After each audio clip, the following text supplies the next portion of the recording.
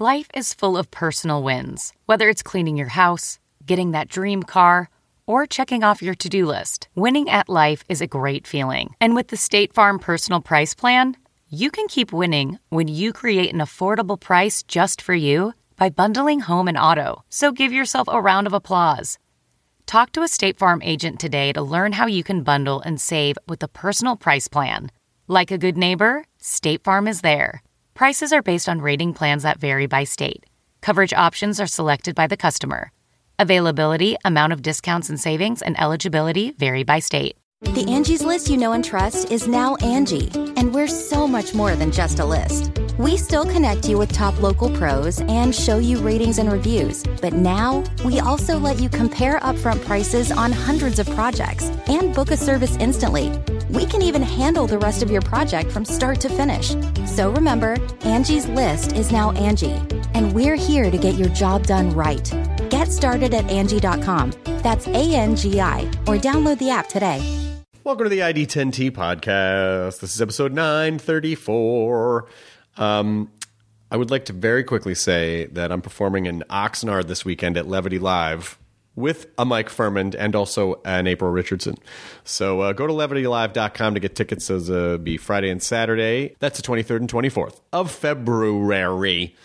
Katie, do you have anything on the community corkboard? Which people can send corkboard at id10t.com. Yeah, I got a couple cool things that people sent to that email. What? Fantastic. Ken Border writes, I am currently a writer and the content manager for a geek-tastic website called mammothgamers.com, and I would love for your listeners to check us out. We are an all-volunteer writers who just love to write about the things that make us happy. In this case, it's video games, comic books, and all the geek your heart can handle. So again, that's mammothgamers.com. And then Tony Price writes, my wife, a teacher, and I, a web designer, started a thing aimed at our plant-based and vegan communities called Grizzly Goods. So far, we have some cool shirts, pins, and stickers for our fellow animal lovers, as well as my wife's unique origami mixed media artwork. Shirts come in youth and adult sizes. We're just starting out, so it's still part-time, but we're hoping that some folks out there might be interested in what we have. So you can head over to grizzlygoods.com, and they're also on Twitter and Instagram at grizzlygoods.ltd. Fantastic. This episode is Jesse Plemons, who I had the pleasure of meeting, I don't know, maybe like three months ago. I went to SNL for the first time, like to watch a whole SNL, and he was there, and we recognized each other and said hi and then hung out, and he was fucking awesome. So he came and did the podcast, and he's great. And the movie he's in right now is Game Night. He's great in everything, but Game Night, which is Jason Bateman is in it, Rachel McAdams is in it, and also Jesse Plemons, a bunch of people in it. The movie is fantastic, and it's in theaters February 23rd. February 23rd, that is from the posting of this episode tomorrow. So go see it. Go to a theater. Have an IRL experience with a movie instead of just watching stuff in your home. Take the time. Go park. Be a community. I say these things because I'm trying to learn to do that more too, Katie. It's important. It's important so to get off your phone and go outside. And yeah, go outside, get in the elements. Yeah. I know it's cold in a lot of places. Well, here it's more like my holdup is I don't want to sit in traffic. And a lot of times I'm like, I don't want to drive there. I gotta park and get out. But then you get there and you're like, oh, this was worth it. Yeah, it's worth it. It's worth it once you go. So please, please, please go see Game Night. Jesse's great in it. This episode is brought to you by LinkedIn. A business is only as strong as its people. Every hire matters when you're doing a business. Trust me. So don't settle for posting and hoping the right person is going to find your role and apply. You post to job boards and you hope you're going to find the right person for your job, but how often do you actually check job boards? For most people, it's a very occasional thing. But with LinkedIn, people go there daily to grow professionally, explore job opportunities. 70% of the United States workforce is on LinkedIn. I'm sure obviously you've heard of LinkedIn. I would assume you've heard of it. You can ask any of the hundreds of thousands of businesses who have posted LinkedIn jobs over the past year how they have had their experiences with it. And because LinkedIn considers skills, location, experiences, and more, they're going to match and promote your job to deliver the best candidates imaginable. Businesses rate LinkedIn jobs 40% higher than job boards at delivering quality candidates. 22 million professionals view and apply to jobs at LinkedIn every week in every industry. Industries like yours, industries like mine and Katie's. If you're not using LinkedIn, you are missing out. Go to linkedin.com/ID10T and get a $50 credit toward your first job post. That's linkedin.com/ID10T. That's ID in the number 10 and T for $50 credit today. Terms and conditions apply. This episode also brought to you by Masterclass, which I am so excited about Masterclass for various reasons. So if you haven't seen it, basically you can learn just about anything from masters in that field. And these are masters that you have heard of too. So I'm talking about like cooking from Gordon Ramsay, or photography from Annie Leibovitz, or basketball from Steph Curry. That is what Masterclass is. I am excited for the Steve Martin one. I'm getting the Steve Martin one. I'm going to watch that. He does one on comedy. They're all online classes taught by the best people in the world, people that you would want to learn from. Each class is shot with cinematic production quality and offers on-demand lessons loaded with exclusive content that you will only find on Masterclass. There's over 30 masters. There's cooking, screenwriting, filmmaking from Scorsese. Oh my God. What else do you... you would pay thousands of dollars to go watch that if someone said, hey, you want to go see Martin Scorsese talk about directing? Yes, I do. So with the new All Access Pass, you can unlock every class from over 30 masters, all for the price of 2. ID10T listeners can get the All Access Pass at masterclass.com/ID10T.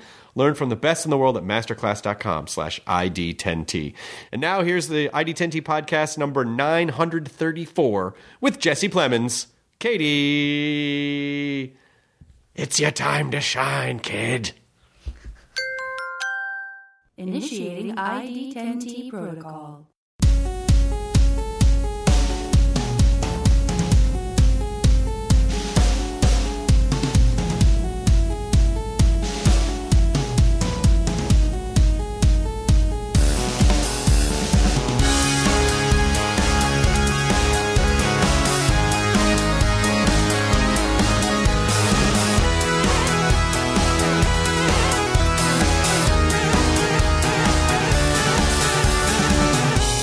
Been to this house that was like, I forget what it's called. It's in Glendale. It's this huge mansion that was built for an Italian silent film actor. No, what is it? I'll have to get the name of it, but it's incredible. I went to some party up there. But there's some nice houses in like the hills of Glendale. Some really old, snazzy houses up there. Yeah, there's like weird, huge taxidermy in there. And... yeah, there we go. Yeah, my wife and I have the same weird taste, and I did not marry someone who was like, you got to get all your dumb shit out of here. Like, she had the same amount of dumb shit. Okay. Like, that's a prop from 28 Days Later, and that's hers. Whoa. So. That's cool. I feel like we should move that out of here because we've been doing podcasts in here for a while because I'm renovating another house where the podcast studio is going to be. And someone saw the other taxidermy and they're like, is that a real chimp head? And we're like, no. Come on. What the fuck are you talking about? Like, we just have a chimp head with its exposed brain in the dining room. Yeah, don't worry about it. I'm always kind of worried if people see the taxidermy and they're like, what the fuck are you guys into? We just like old weird things. What part of town are you in? We're in Toluca Lake. Oh, that's great. So, yeah, that's great. It's a great part. It would have been very close, but we just came from like the Yahoo Facebook complex over in like it was very far away. I'm like driving Santa Monica or Beverly Hills? Past all like Playa Vista. Oh, Playa Vista. Oh, they're out there where the YouTube space is? I guess, yeah. Yeah, that's out like by LMU. New Silicon Valley up there. It is, yeah. YouTube built their studio out there because I think it was a bunch of people who didn't really, it was Northern California people who were like, oh, Playa Vista. I mean, it's only like 10 miles. But... it's getting there is sort of like that last scene in Shawshank where he's like crawling through the sewage. There's just no easy way to get there, so it's like an hour 15, no matter how you look at it. Yeah. We watched Game Night last night. It was fucking great. You dug it? Yes. Cool. You're great in it. Thanks, man. That was so much fun. Thank you. We've already started recording, by the way. Okay. So it's a soft entry into this thing. But I was actually gonna. I'm glad you're doing this because when we hung out in New York a couple months ago, I'm like, Jesse would be really great on the podcast, and then your name came up. Well, perfect. Yeah. Well, I'm glad. Thanks for doing it. Yeah, man. We never got you on Talking Bad. We never got to talk Breaking Bad with you. I know. It's something about Todd. I think that's for the best. That Todd, just leave it open. Todd doesn't need to say anything else. He's done enough. Has he not done enough? Yeah. He tried real hard. Yeah. He tried real hard. You can't say he didn't try. He didn't try. There was a certain logic to him, but the unpacking of Todd was so interesting because he just seemed like, he's just like this sweet kid. And then you start getting more and you're like, oh, he's kind of a serial killer, almost a serial killer. Yeah. Oh, he's kind of a white supremacist. Oh my God, what the fuck? And then by the end of it, it's just like he's kind of a monster. Yeah, murderous Opie. Yeah. I think Opie became murderous Opie. There's no way that kid did not grow up to be a murderer. Yeah. His father was a cop. That's true. He knew how the law worked. There was no mom in the picture. Wow, there's the movie right there. If we're talking about reboots. Yeah, let's do that reboot. It's the Andy Griffith movie. How much press are you doing right now? I just had 2 days of press junket, and then I think this is it till the premiere. So it's not too bad. When's the premiere? 22nd. So nice. Pretty soon, yeah. Do you like this part of it, or is this the part where it's like, I don't have to talk about this stuff. I just want to make things. This is okay. Yeah. Like, I don't mind this. I met you and we hung out, so I was excited about this. The on-camera stuff is just a little unnatural. It's funny. When you start out, you never even consider this side of it. It's like you really have to shift into a different sort of part of your brain where you're almost turning into a salesman of sorts, you know. But luckily, it's a movie that I really like, right? And, so that's much easier than promoting a movie it's you funny don't that you like. say that because most people become performers because they don't want to be salesmen. Yeah, exactly. You're like, no, I did this because I don't want to have to go sell stuff and be like, hey, what's it going to take to get you into this thing? Yeah. You don't want to do that. And yet, fine print there. Yeah, exactly. And yet, so much of what you have to do surrounding this stuff is exactly that. Or are they pressuring you to promote? Are they, hey, can you live? Can you tweet? Can you did you do any of that? I haven't had any pressure to promote via social media. I think because they probably just know that that's not going to happen. I haven't been forced into it yet, which is good. But you managed to. I find when I talk to people, and they seem generally happy, and then I go, "Are you on social media?" And they go, "No." I go, "Oh, that's really an interesting correlation." I'll never forget. I was in the Austin airport one time. I forget what platform he was working with. He came up because he was a fan of Friday Night Lights, and he was some sort of a publicist or something, and he was like, so where can I find you? Facebook, Twitter, whatever. I was like, no, I'm not on there.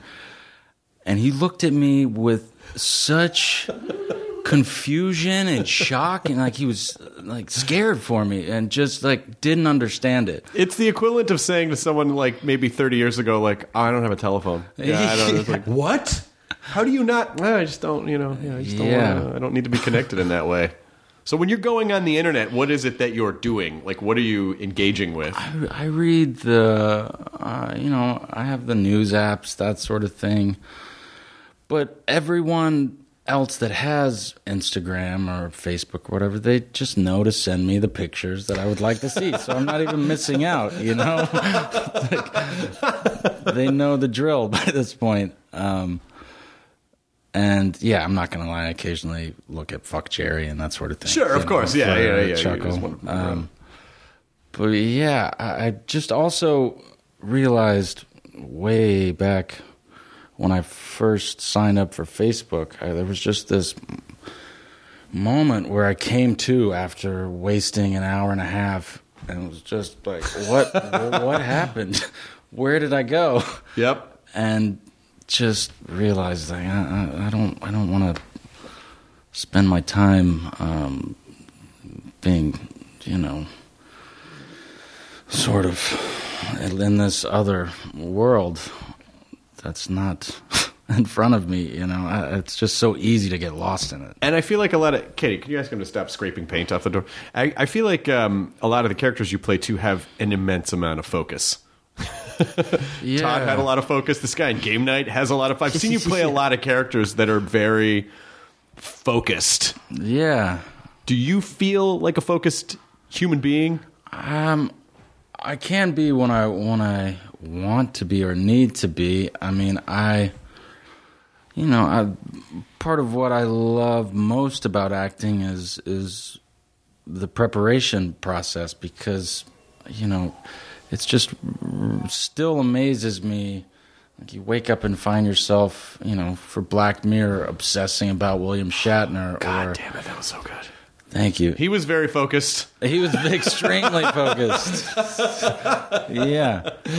So it's just, I enjoy getting lost into wherever the part takes me and all of that. I mean, I'm positive you've talked about this before, but how much Shatner preparation did you do for USS Callister? I fought it at first, and then I got there a couple weeks before we started shooting, and we did a script read, and it became obvious that there was no way to not pay some tribute to Shatner. Yeah. And so the few weeks leading up to filming, it was just every night watching. I mean, I watched pretty much everything in 2 weeks, and found that I really enjoyed it, which I was surprised by, because I have some aversion, or had some aversion to sci-fi. Oh, you did? I didn't grow up with it, and I enjoyed Star Wars and the big ones, but never really got into it. I watched westerns as a kid, so it was just not something I sought out. But I have to say, they got something there with that Star Trek. Well, I mean, some of them are. Well, I think Star Trek is really like a sort of like a military show in a lot of ways. But there are westerns. Like if you watch Firefly, that's a sci-fi space western. Yeah, if you ever saw Firefly, there's only like 6-7 episodes of it too. You could burn through that pretty fast. Yeah. But you're in Texas, right? You grew up in Texas? Grew up in Texas, yeah. What part? Not far from. Well, I'm thinking of the show now, Waco. Oh yeah. My uncle lived like less than a mile away from that complex. Oh, really? Yeah. It's this little town like 20 miles east of Waco called Mart is where I grew up. Oh, wow. Like 2,000 people, one stoplight. So I'm guessing most people do not leave and go off and pursue acting careers. Not too many, no. Yeah. No, I mean, it was kind of, looking back, the perfect way to grow up, because I started coming out to LA when I was probably 11 or 12, so it was nice to have the extremes of this tiny small town where I went home and I still had my chores I had to do, and then the next day I would find myself in LA meeting people that I would never have met, in this tiny little town. So there was something really nice about it. And I still kind of do the same thing I've always done. I don't really live full time here or there. I'm kind of always back and forth, which is nice. a good setup. Yeah. So you didn't like flip off the fuck you guys, I'm getting at it. I need more than one streetlight. No. Yeah, I have much more appreciation now than I did then. And I always, it was such a small town that I had 40 kids in my graduating class, so there was something really nice about the fact that there weren't enough kids to really be assholes to one another. Like you couldn't be too cliquey because you wouldn't have any friends. You know? And and you're super accountable to everyone. Yeah. Oh yeah. You get into any trouble, everyone knows about it. But then it's also that I'm from the South too, but not like that. I mean, I'm from Memphis, so it was a larger city, but there was still that sort of small town mentality of, who do you think you are? You you totally can't get away with anything because people will clamor out of their way to make sure you remember, exactly. you're not fucking better than anyone, so just shut the fuck up. Exactly.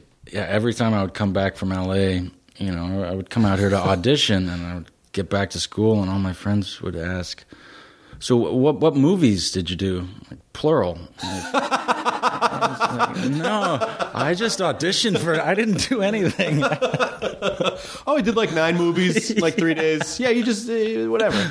Between the airport and the hotel, shot a couple. Yeah. That's really sweet, though. I mean, and I think it's always important for people to have, because I'm sure it's so easy to just get lost in whatever it is out here. So to have a home base and to feel kind of grounded and to feel like you have a safe space to go to. Yeah, definitely. And Austin is kind of, which is where I live now. It's kind of the perfect in between of the two. It's a big enough city, but it's also, you can drive 10 minutes and get out of the city, which is nice. Yeah, Austin has become a very metropolitan city, and I've been going there for years and watched it happen over the last 10 years of like, oh yeah, you can't really afford to live like in downtown Austin anymore. It's gotten really nuts. It has, yeah. But it's such a great, any town that's sort of built around a state school just has a great vibe because there's a lot of creative energy and there's a lot of people doing new stuff and especially because Austin is so antithetical to the rest of Texas, I think. I mean, at least the center of it is. I know you don't have to go out far out the loop to feel the rest of Texas, but Austin itself does not feel quite like the rest of Texas. No, which is okay. And it's this kind of catch-all for all of the freaks in the best way possible. Yeah. It's I mean, I remember when I first moved to Austin for Friday Night Lights and went to ACL. It was the first time I had seen a full-blown hippie, and I didn't know they still existed. Oh, yeah. And I was so excited. I was, 18 years old, and it's just, there's a lot happening there. And they really keep it weird. Good people, and, great music. I love it. Do you think you're going to raise your kids primarily in Texas, or are you going to keep them away from LA as much as possible, or both? I mean, there's no way to completely keep them away from LA. I mean, luckily we've got a little bit of time to figure that out, but we're thinking Austin, So I'm not sure yet, but that's what we're thinking. Do you have everyone has a different answer, but barbecue. People like Franklin, that fucking barbecue truck.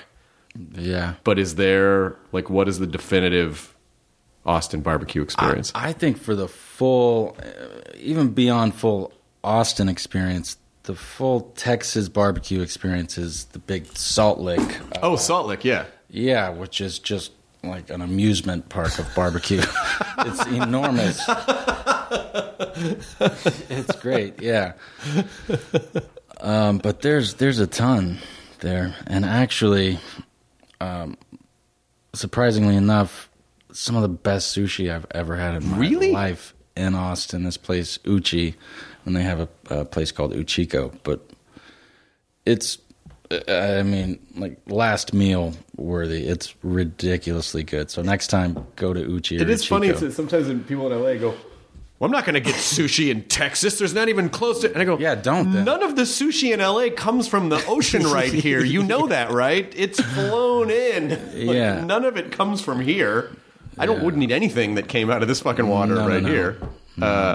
Uchi, okay. Those are good. Those are good recommendations because Austin is becoming... Again, I think I must have performed in 5 festivals one year that had comedy stages. and there is a festival almost every weekend. I mean, do you see, is the Austin bubble going to burst at any point, or do you still feel like Austin is in a rapid growth phase? At some point, it's got to level out, I would hope. But yeah, I mean, right now, you look downtown and there are probably 8 or 9 cranes up at once. But even with the growth, there are still the areas that have the same sort of charm as when I first moved out there. So you can still find it, but I hope eventually it levels out. I just want to tell a slightly embarrassing story, which I apologize for. Not for me. I mean, it might be embarrassing to you, but it was an amazing moment. Had you ever been to I met you at SNL. No. Yeah, it was my first time. It was my first time, too, of like actually going and watching a show. And it was insane. Did it exceed your expectations? Yeah, I want to go back. So when we were there, they let us kind of walk out onto the floor and watch the monologue, it's just crazy to see it from that vantage point. That place is a living museum, that studio. And Steven Spielberg was there, and we were like, oh my God, Steven Spielberg's here. And you're like, hi, Steven. And you guys fucking knew each other, of course, because you've worked together before. But little Texas Jesse. You're like, someday I'm going to be on the set of SNL, and I'm going to go say hi to Spielberg, and he's going to know who I am because we're going to have worked together. Do you ever think of things in those terms of like, did I die at some point? Is my life is so surreal, or do you just not think of things in that manner? None of it makes any sense, and hasn't for a while. But just keep going. The only way I know how to put it is, I started acting when I was pretty young, and when I got Friday Night Lights, it was the first time where it actually clicked that, hey, I might actually be able to do this as a career. And I had so much fun on that show, and I just didn't have a timeline for it. All I cared about was just working enough to support myself, and whatever happens. Obviously, I then would have loved to have worked with the directors I've had the chance to work with, but I never imagined it would happen this soon. It's beyond surreal, and I feel very, very lucky, and I still don't quite know how it happened, but apparently it did. But your characters have so much presence. There's so much presence in those characters, and obviously that comes from you. But what is it? I mean, what are you sort of putting into these characters? Are you drawing on stuff that's in you, or are you approximating like what you think they want? Like, how are you approaching these different guys? I think both. You can only really use what you have.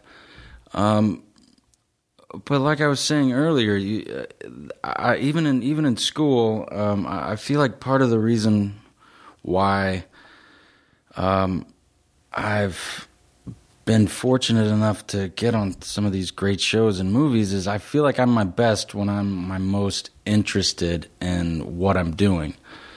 I mean, I remember, auditioning for some like Disney shows when I was younger, and like this casting director looked at me sort of similar to how that guy in the airport looked at me after I finished the scene, with just like shock and confusion. It's like, yeah, we're gonna need some more energy here. Like, what are you doing? The same with commercials. Like, I'll never forget my last commercial audition when I called my agent and said, that's it, no more. Can't do this anymore. It was for corn dogs, and we were supposed to microwavable corn dogs, and we were supposed to be watching the corn dog in the microwave and talking to it like a dog, like, good boy, that's it, roll over, good boy, roll over. and I walked out and never auditioned for another one again. And you went and got corn dogs. Yeah, because corn dogs are good. They are great. The commercial audition process is a very specific. That takes a specific muscle because you have to be able to sort of push the shame aside that you're feeling because that is just like ultra salesman mode. You must have done it, right? I did it for I had the same exact experience with commercial auditions, and where at a certain point I called and I was like, I can't do these anymore because I don't have the constitution for them, and I feel sorry and snobby for saying. And I was not at a point where I could afford to do that. I wasn't either. But I just sort of felt like there's something about this that does not feel good to my soul, and I know that there are people who are better at it. Exactly. And I know that there are people who can walk in and talk to a corn dog in a microwave exactly the way it should be talked to. And I have this sort of, comic cynicism where I'm more inclined to make fun of how dumb that is. And that's very hard to put, and it makes me not, I also have difficulty getting excited about things that I don't like. And I'm super excited about stuff I do, but yeah, it was, the audition for me where I had that was, they're like, okay, so you're in your bedroom, and there's this superhero poster on the wall, and then all of a sudden, he just peels himself out of the poster and just walks across the room, and then you got to react to that. Go. And I'm like, I would shit blood. What are you talking? Like, the reality of that, like, I didn't know how to be like, whoa, oh, whoa. Like, I didn't know how to do, like, because what they want in commercial auditions is, whoa. And just run, like, head first into the wall. Like, that's what I would have done. You just slash your own throat. Nothing is real. Like I'm in the Matrix. Yeah, but the process, and also, it's very humbling when you walk into a room and see 30 dudes who look just like you. Yeah, and you're like, oh, okay, I'm not special. I don't have anything extra and I'm feeling bad about not getting jobs I didn't want to get in the first place. Yeah. So I completely understand. I completely understand where you're coming from. But what was it? Did you sort of pick and choose theatrical auditions, or did you really just kind of go up for everything and just cross your fingers that you'd get good stuff? No, I auditioned for pretty much everything for a long time, and after Friday Night Lights, it was sort of a shock to all of a sudden find myself back in the real world, because that show was just an anomaly, especially for a network show. The amount of freedom that they gave us, how much fun it was, aside from season 2 when the network tried to sort of amp up the drama. Sure. To put it mildly. But I think, like I was saying, I there was a little bit of luck involved, because my best auditions were the ones that I was excited about, because it didn't feel like work to get excited about it. Yeah. When I auditioned for Breaking Bad, it had been months and months since I had gone on an audition that I really cared about, and the scene, I hadn't even seen the show, but the scene was so interesting. And it was a dummy scene, like something they wrote just for the audition. And I didn't even care. I was just like, thank God. After the audition, it was fun. And then I got the call that I got it and was on a plane. The character's name was Paul at the time, or in the audition. And so I was on the plane reading the script looking for Paul. And no one told me, but I eventually figured out, oh, I guess I'm Todd. Well, that show in particular was so good at exploring the depth of characters and also playing with the notion of whatever you think you can judge about what this character looks like is not at all who they are. And that was so much because, his soul was really creepy. They could have just cast a creepy looking dude and then been really on the nose about it. But they cast you as this really kind of sweet all-American face, and again, as you're peeling back the layers, this is a heavily damaged individual, and you don't know, just like with the fucking ringtone of Lydia's ringtone, all of those layers when you started unpacking Todd, he's a fascinatingly complex character. Yeah. What do you think was his deal? What was his goal? Like, what did he ultimately want? To be somebody. He wanted to be somebody. Yeah, I think so. Yeah, and I've thought about, how, and it's interesting, the first half of the season that I came in on, I forget if it was 5 or 6, I was totally in the dark because I was just a recurring character, and so I was getting the scripts a few days in advance, and I got there and marathoned the entire show and was meeting Bryan Cranston and Aaron Paul like in the thick of watching it. And other than the audition scene, which was a military setting, and the first episode, I had no idea who this guy was, none whatsoever. And I would corner all of the writers and try and pump them for information, and they wouldn't give me anything, but they looked at me as if I were Todd. So it was the first half of the season, I mainly felt like I don't know what I'm doing. Like Vince Gilligan gave me a few sentences of direction before I had to shoot the kid on the dirt bike. But that was it. And then when Uncle Jack came in, it started to become a little bit more fun. Just there was just more to kind of hold on to. But I always kind of envisioned Todd's childhood a little bit like, you remember the ATM episode with the little kid? Oh yeah. I think Todd didn't just happen. He was like a product of like a weird meth family, or like had to have been. Yeah, that he single was just mother, a tightly wound, protective. Yeah, there was a lot going on there. Well, because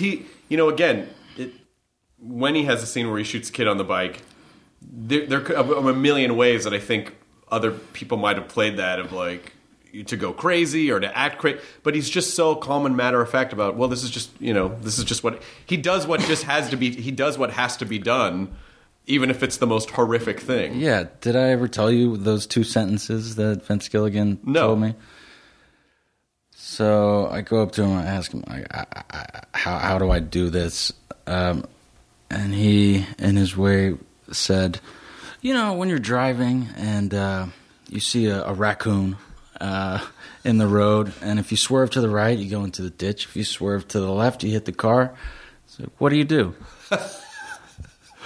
So, okay, I'll go with that.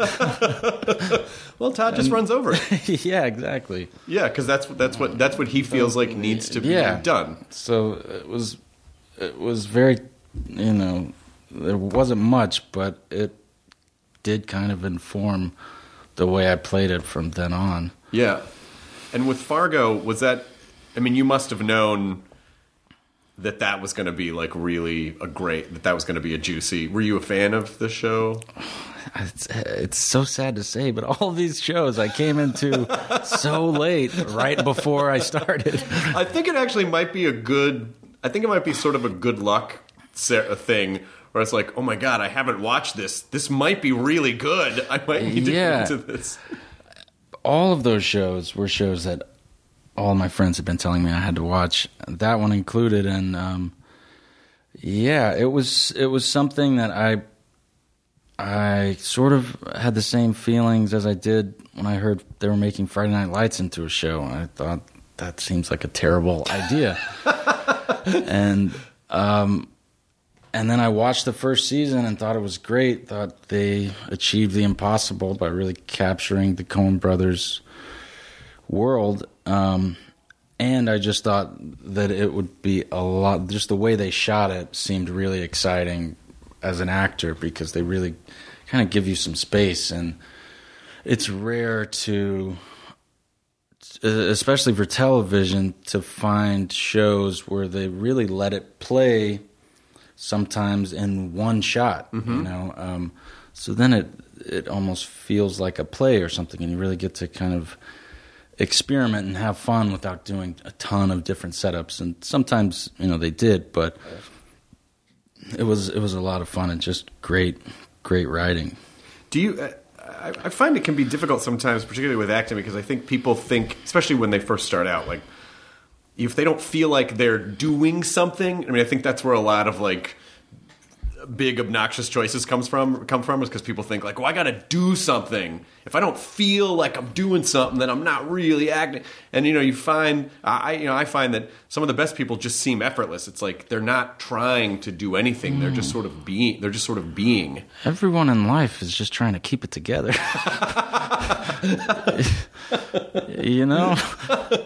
I mean, yeah. I don't know. People are way more complex than stereotypes, Right. Well, then how do you ever have like when you first read something, do you have like an initial like, oh, if I were going to play the sort of obvious take on this, it'd be this. So I'm going to scoot that out of the way and kind of figure out like how to really get into this. I don't know. It just seems, I guess, instinctual, and I try not to judge it or think about what I'm going to do until I've really sat with it long enough. But it's kind of different every time, and you just keep at it until you find your way into it that seems to be most exciting for you to play, but no, I don't think I really think of the obvious choice. I don't know. Well, I think I get the sense you and your fiance are both sort of in the same realm where it's like you just seem to pick and choose really awesome things that you're excited about. Like I don't ever get the sense when I watch either one of you like, I think they just took that because it was a job, It always seems like, oh, they think they really cared about this thing that they were doing. And that can be a very scary and difficult thing to do in a business where you cannot predict what's coming down the pipeline. So do you agree with that? Or would you be willing, like if you weren't excited about something for like a year or two, would you go, well, I'm just not going to work if I'm not excited about anything? Oh, until I have to. I'm not saying never, but as long as I can, I can't believe that in the last however many years I'm primarily working on projects that I'm really excited about. I mean, and I think part of it is because I've been at it for such a long time and auditioned for so many things that I didn't like that. Yeah, if I have the chance to do something I want to do, that's what I'm going to do. Right. And that being said, going back to game night, it's like I don't shut anything off and say, no, I'm not going to do that. It all just depends on the project and the people involved. And game night was something that I didn't expect, and then read it and just immediately knew I wanted to do it. So, yeah. Do you ever have a thing in the back of your head where you go like, if it's not fun anymore, I'll just go back and be a farmer. Like I'll just go back to Texas, and I have skill sets from growing up in the town again. I could I always know I could just go do that if I decided to run away from everything else. Yeah, I have had that thought before, probably. I have seriously had that thought before, but I know there's something that I love too much about it. Like I was saying earlier, just it's difficult to get bored with it because it's always something new, and you never stop learning. So, it's exciting as I go on, the prospect of developing and putting a team together and getting on that side of things. So I don't know. I don't need to do it all the time, but it does fulfill something that I really enjoy. I mean, I am constantly fascinated by the idea that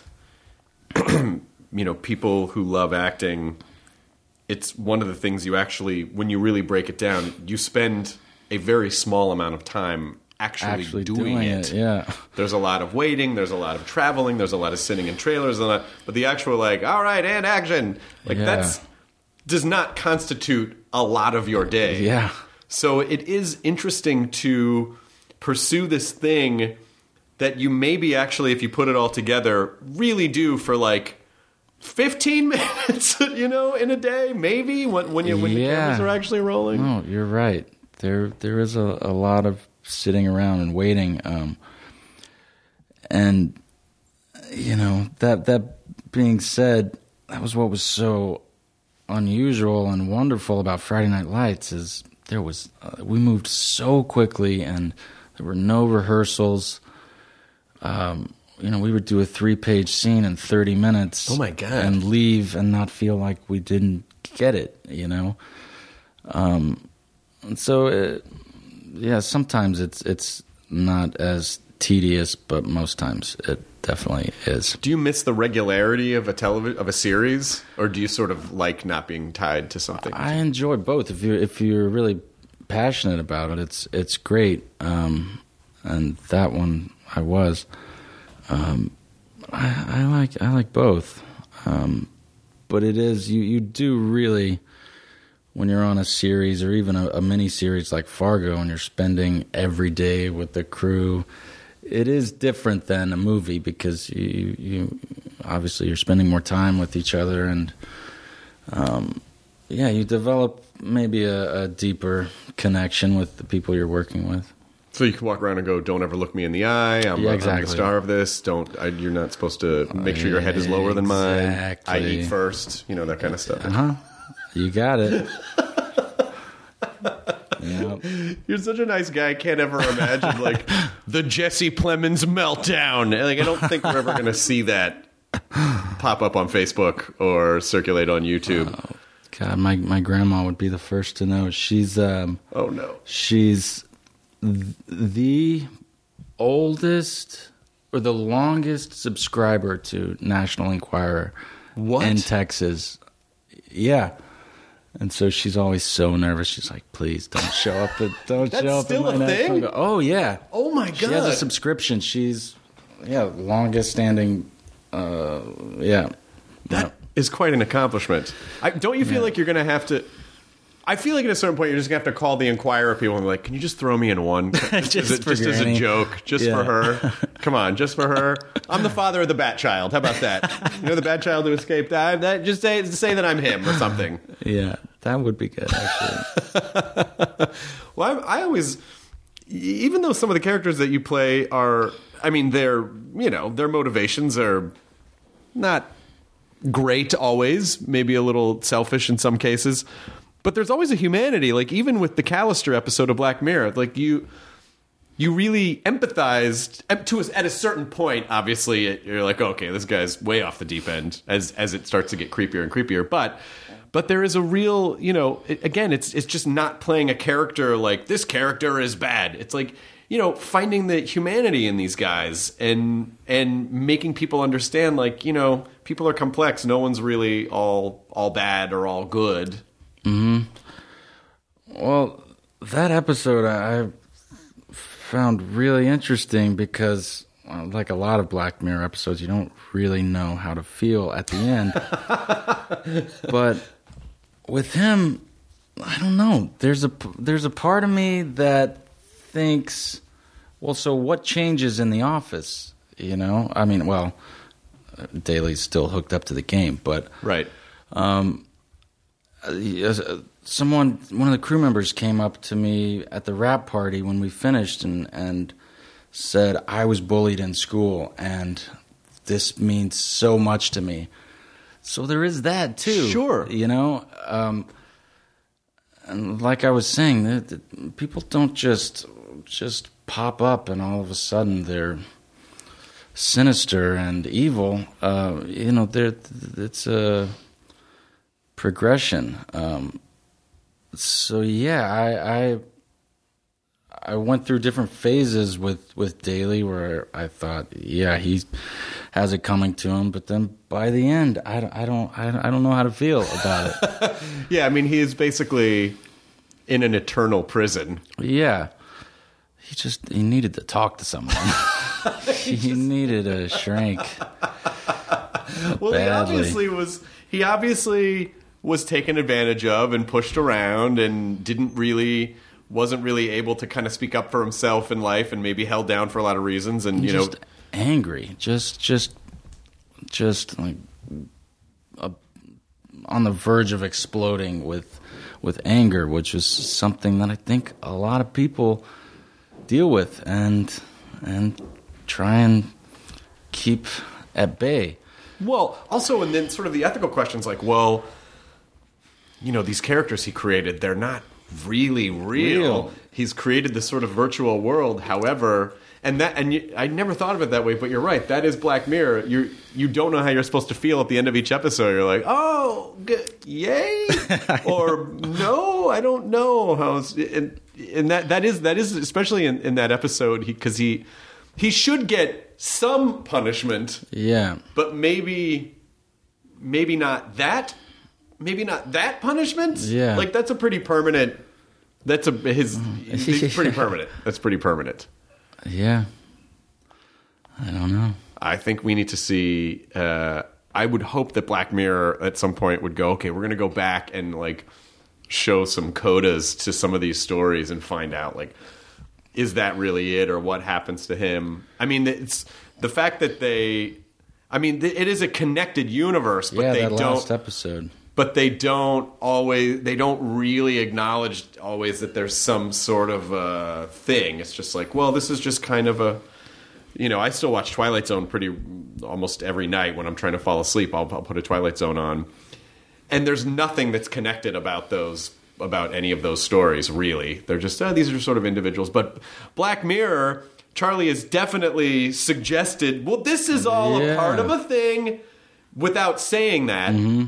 Especially with Black Museum. Yeah, exactly. Especially with Black Museum. Yeah.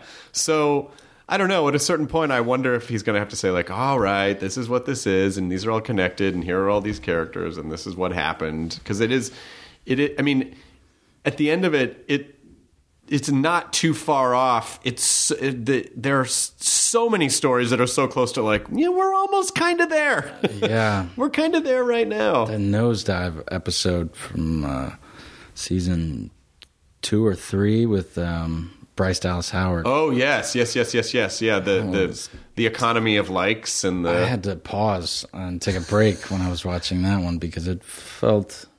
way too near. Oh, 100%. Because if part of what makes us human is this sort of, and I think what drives people a lot of the time is a sort of need for significance in some way, to connect with other people and to be significant in some way, which biologically makes sense because, if you had an imperative to pass your genes down, you would need to feel significant so that your genes would prevail and your DNA would... And so if that's part of the thing that makes us keep going, it's also the thing that can be crippling to us because it is a weakness to need to be significant in some way. It is a huge weakness. Yes, but it's also just human nature, I feel like maybe not with everyone, but a large part of people across the world, I feel like have enormous dreams and aspirations, and if they didn't, there would be a lot less of everything. So yeah, I know, but the likes and the shares and I think it's... Well, that's different. It's activating a certain part of our brain that feels like it's really accomplishing something, but it can ultimately be kind of an empty pursuit. And that is one of the reasons. Yeah, that was so great about that episode of like, yeah, we're We're just obsessing over the wrong shit. I sort of forgot that's what we were talking about when I said that. But yes, just trying to grasp onto something positive. But yeah, I do not understand that whatsoever. I mean, especially with kids, like just being conditioned and trained and wired to care so much about likes. It's no one ever talks about this. I'm joking.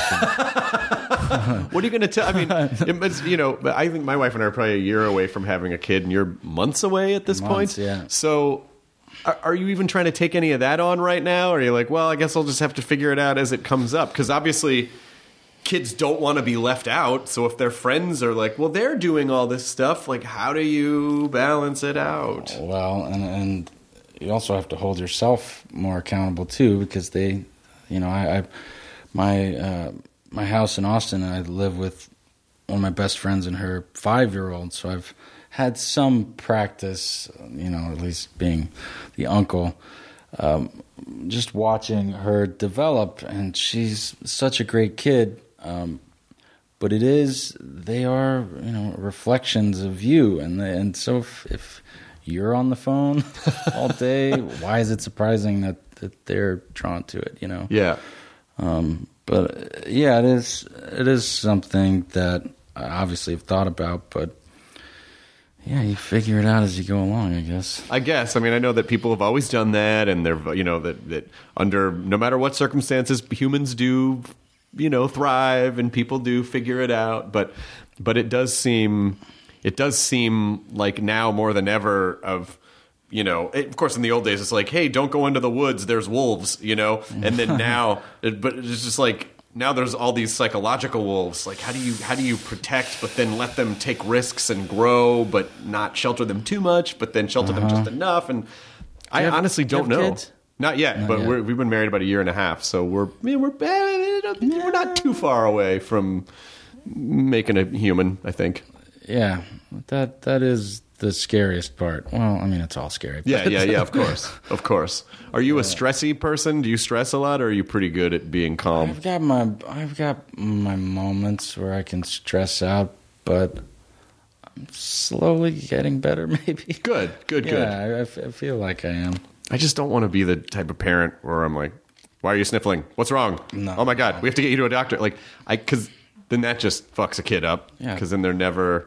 But then how do you know what's the balance between being involved and concerned and then just not being a helicopter parent where you're like, over here, Joshua, over here, come here, Joshua, Joshua, I try to take mental notes when I see other parents in restaurants. Don't do that. It's usually don't do that, don't do that. But you just, but once you're there, you just don't know, like maybe it's not so easy to not do that. Yeah, I just know. Kids need to get dirty. Yeah, they absolutely. You just get a farm. Yeah. Let them run around the farm. Yeah. Are you preparing? Are you reading any books? Are you talking to friends? I feel like it's dangerous to talk to friends because they never have, like, the friends are always like, oh my God, and then they got this crazy ear infection, and then this happened, and then don't let them do this. Like, does anyone ever go like, it's going to be fine? Yeah. My friend in Austin, it's been really encouraging to watch her become a mother and to see how it's obviously not easy, but there's a lot of it that seems to be common sense, and like I was saying, they are a reflection of yourself, so it seems like it's inevitable to do some self-reflection there, and it's changed her as a person, for the better. So we definitely have friends that we trust that we can call and that aren't just judging everything that we're doing. Yeah. Well, as we're sort of winding this down, when does Game Night come out? Do you know? 23rd. 23rd. Yeah. Yeah, and John Daly was one of the directors on that, right? Yeah. From Freaks and Geeks. Yeah. He's great. I know. I love that guy. Oh, my God. Yeah. The cast is amazing.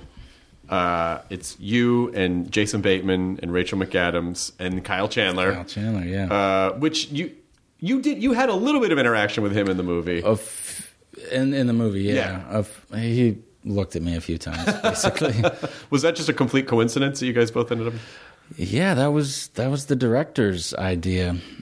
And yeah, when I heard about the choice for him to play Bateman's brother, I was like, that's perfect. Yeah. It really works. Yeah, so that comes out February 23rd. And then is there anything else you want to plug or promote or anything?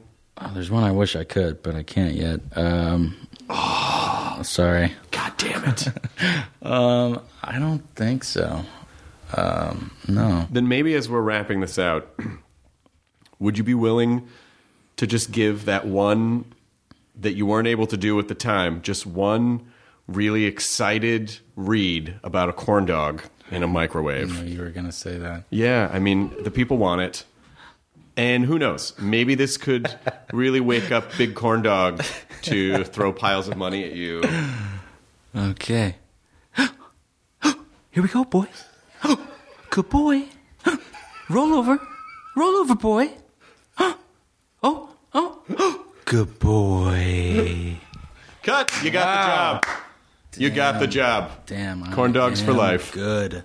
Enjoy your corn dog, everyone. Thank you. Thanks, Jesse. Thanks, man. ID10T scanning complete. Enjoy your burrito. Are you tired of dating assholes? Do you want a Prince Charming? If so, we're filming a reality show. Sign up here. 12 American women are flown over to the UK for a bachelor-style reality dating show. There are so many questions about a show like this because it's so odd. These women have been told that they were going to be dating the world's most eligible bachelor, Prince Harry. What? Y'all playing with me, right? You can binge The Bachelor of Buckingham Palace exclusively on Wondery Plus. Join Wondery Plus in Apple Podcasts or the Wondery app.